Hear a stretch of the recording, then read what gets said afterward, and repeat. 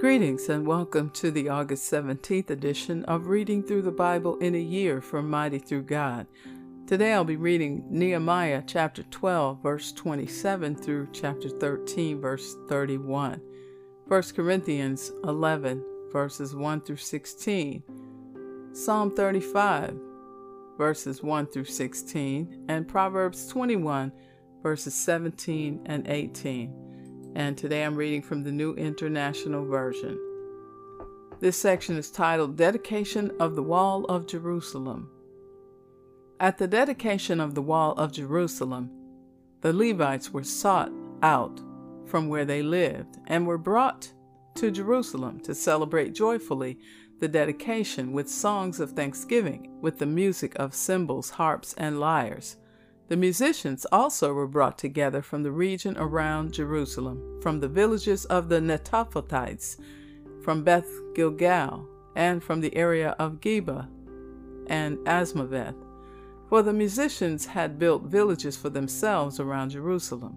When the priests and Levites had purified themselves ceremonially, they purified the people, the gates, and the wall. I had the leaders of Judah go up on top of the wall. I also assigned 2 large choirs to give thanks. One was to proceed on top of the wall to the right, toward the dung gate. Hoshea and half the leaders of Judah followed them, along with Azariah, Ezra, Meshullam, Judah, Benjamin, Shemaiah, Jeremiah, as well as some priests with trumpets, and also Zechariah, son of Jonathan, the son of Shemaiah, the son of Mattaniah, the son of Micaiah, the son of Zakur, the son of Asaph, and his associates, Shemaiah, Azarel, Milalai, Gilalai, Mai, Nethanel, Judah, and Hanani, with musical instruments prescribed by David, the man of God. Ezra, the teacher of the law, led the procession. At the fountain gate, they continued directly up the steps of the city of David, on the ascent to the wall, and passed above the site of David's palace to the water gate on the east.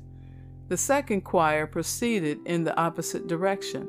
I followed them on top of the wall, together with half the people, past the tower of the ovens to the broad wall, over the gate of Ephraim, the Jeshanah gate, the fish gate, the tower of Hananel, and the tower of the 100. As far as the sheep gate, at the gate of the guard, they stopped. The 2 choirs that gave thanks then took their places in the house of God. So did I, together with half the officials, as well as the priests, Eliakim, Messiah, Miniamim, Micaiah, Elionai, Zechariah, and Hananiah with their trumpets, and also Messiah, Shemaiah, Eleazar, Uzai, Jehohanan, Malchiah, Elam, and Ezer.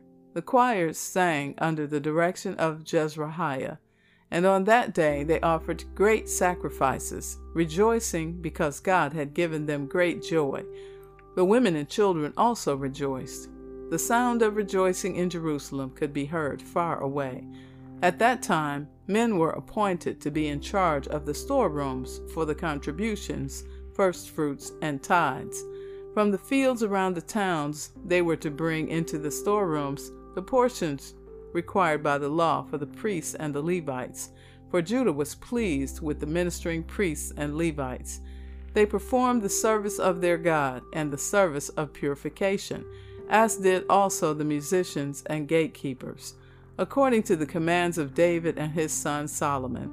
For long ago, in the days of David and Asaph, there had been directors for the musicians and for the songs of praise and thanksgiving to God. So in the days of Zerubbabel and of Nehemiah, all Israel contributed the daily portions for the musicians and the gatekeepers. They also set aside the portion for the other Levites, and the Levites set aside the portion for the descendants of Aaron. Chapter 13. On that day, the book of Moses was read aloud in the hearing of the people, and there it was found written that no Ammonite or Moabite should ever be admitted into the assembly of God, because they had not met the Israelites with food and water, but had hired Balaam to call a curse down on them. Our God, however, turned the curse into a blessing. When the people heard this law, they excluded from Israel all who were of foreign descent.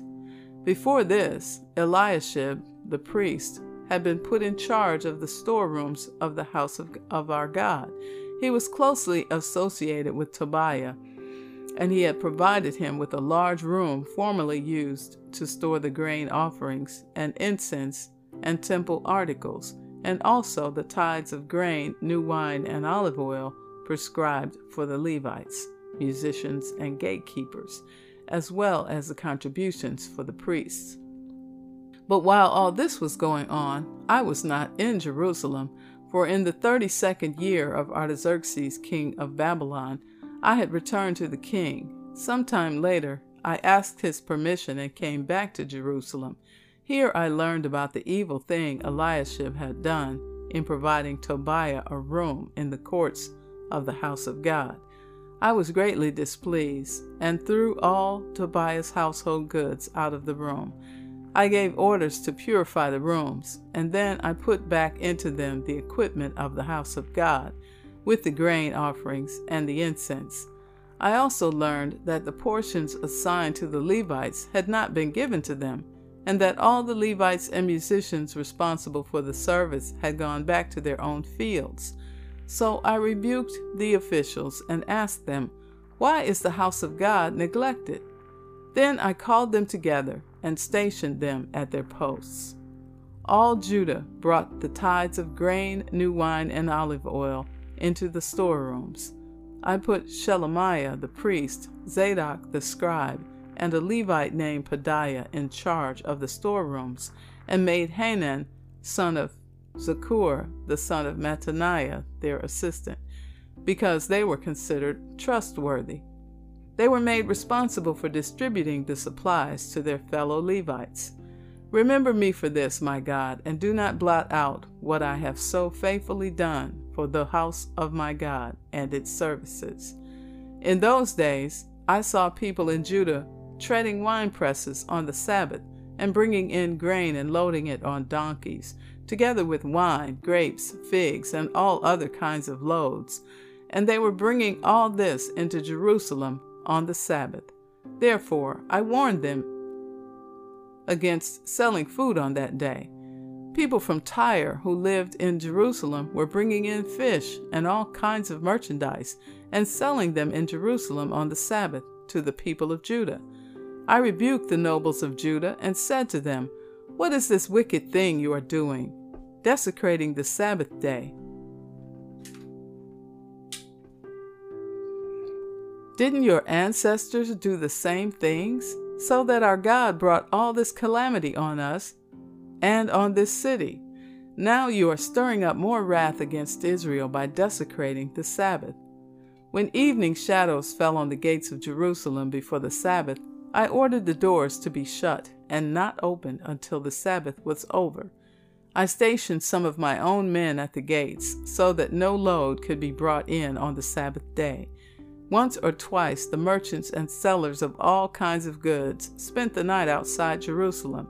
But I warned them and said, "Why do you spend the night by the wall? If you do this again, I will arrest you." From that time on, they no longer came on the Sabbath. Then I commanded the Levites to purify themselves and go and guard the gates in order to keep the Sabbath day holy. Remember me for this also, my God, and show mercy to me according to your great love. Moreover, in those days I saw men of Judah who had married women from Ashdod, Ammon, and Moab. Half of their children spoke the language of Ashdod or the language of one of the other peoples, and did not know how to speak the language of Judah. I rebuked them and called curses down on them. I beat some of the men and pulled out their hair. I made them take an oath in God's name and said, "You are not to give your daughters in marriage to their sons, nor are you to take their daughters in marriage for your sons or for yourselves." Was it not because of marriages like these that Solomon king of Israel sinned? Among the many nations there was no king like him. He was loved by his God, and God made him king over all Israel. but even he was led into sin by foreign women. Must we hear now that you too are doing all this terrible wickedness and are being unfaithful to our God by marrying foreign women? One of the sons of Joiada, son of Eliashib, the high priest, was son-in-law to Sanballat the Horonite, and I drove him away from me. Remember them, my God, because they defiled the priestly office and the covenant of the priesthood and of the Levites. So I purified the priests and the Levites of everything foreign, and assigned them duties, each to his own task. I also made provision for contributions of wood at designated times, and for the first fruits. Remember me with favor, my God. 1 Corinthians chapter 11. This section is titled, Uncovering the Head in Worship. Follow my example as I follow the example of Christ. I praise you for remembering me in everything and for holding to the traditions just as I passed them on to you. But I want you to realize that the head of every man is Christ, and the head of the woman is man, and the head of Christ is God. Every man who prays or prophesies with his head covered dishonors his head, but every woman who prays or prophesies with her head uncovered dishonors her head. It is the same as having her head shaved, for if a woman does not cover her head, she might as well have her hair cut off. But if it is a disgrace for a woman to have her hair cut off or her head shaved, then she should cover her head. A man ought not to cover his head, since he is the image and glory of God. But woman is the glory of man. For man did not come from woman, but woman from man. Neither was man created for woman, but woman for man. It is for this reason that a woman ought to have authority over her own head, because of the angels. Nevertheless, in the Lord, woman is not independent of man, nor is man independent of woman. For as woman came from man, so also man is born of woman. But everything comes from God. Judge for yourselves. Is it proper for a woman to pray to God with her head uncovered?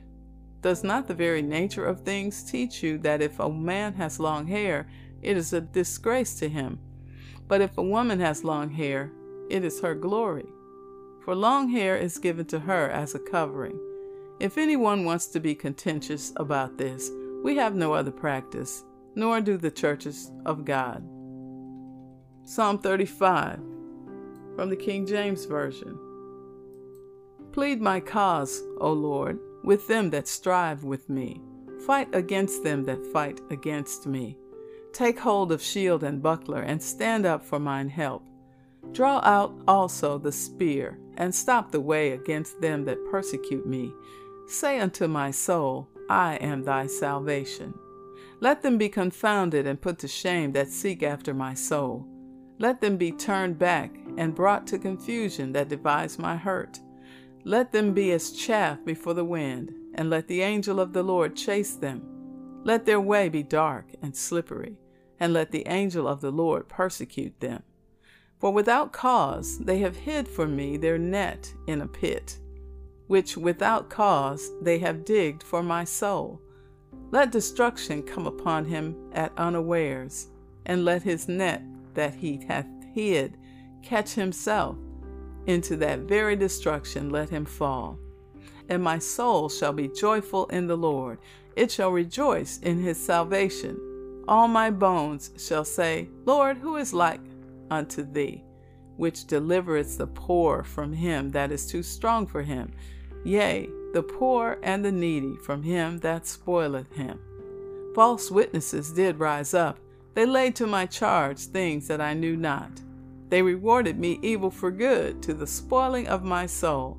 But as for me, when they were sick, my clothing was sackcloth.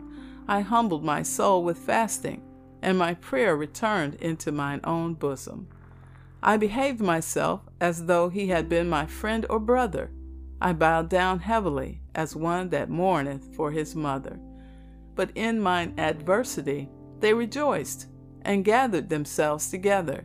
Yea, the abjects gathered themselves together against me, and I knew it not. They did tear me and ceased not. With hypocritical mockers in feasts, they gnashed upon me with their teeth. Proverbs 21, verses 17 and 18. Whoever loves pleasure will become poor. Whoever loves wine and olive oil will never be rich. The wicked become a ransom for the righteous, and the unfaithful for the upright. And so concludes the reading for August 17th. May the Lord bless you indeed. And tune in again tomorrow for another episode of Reading Through the Bible in a Year.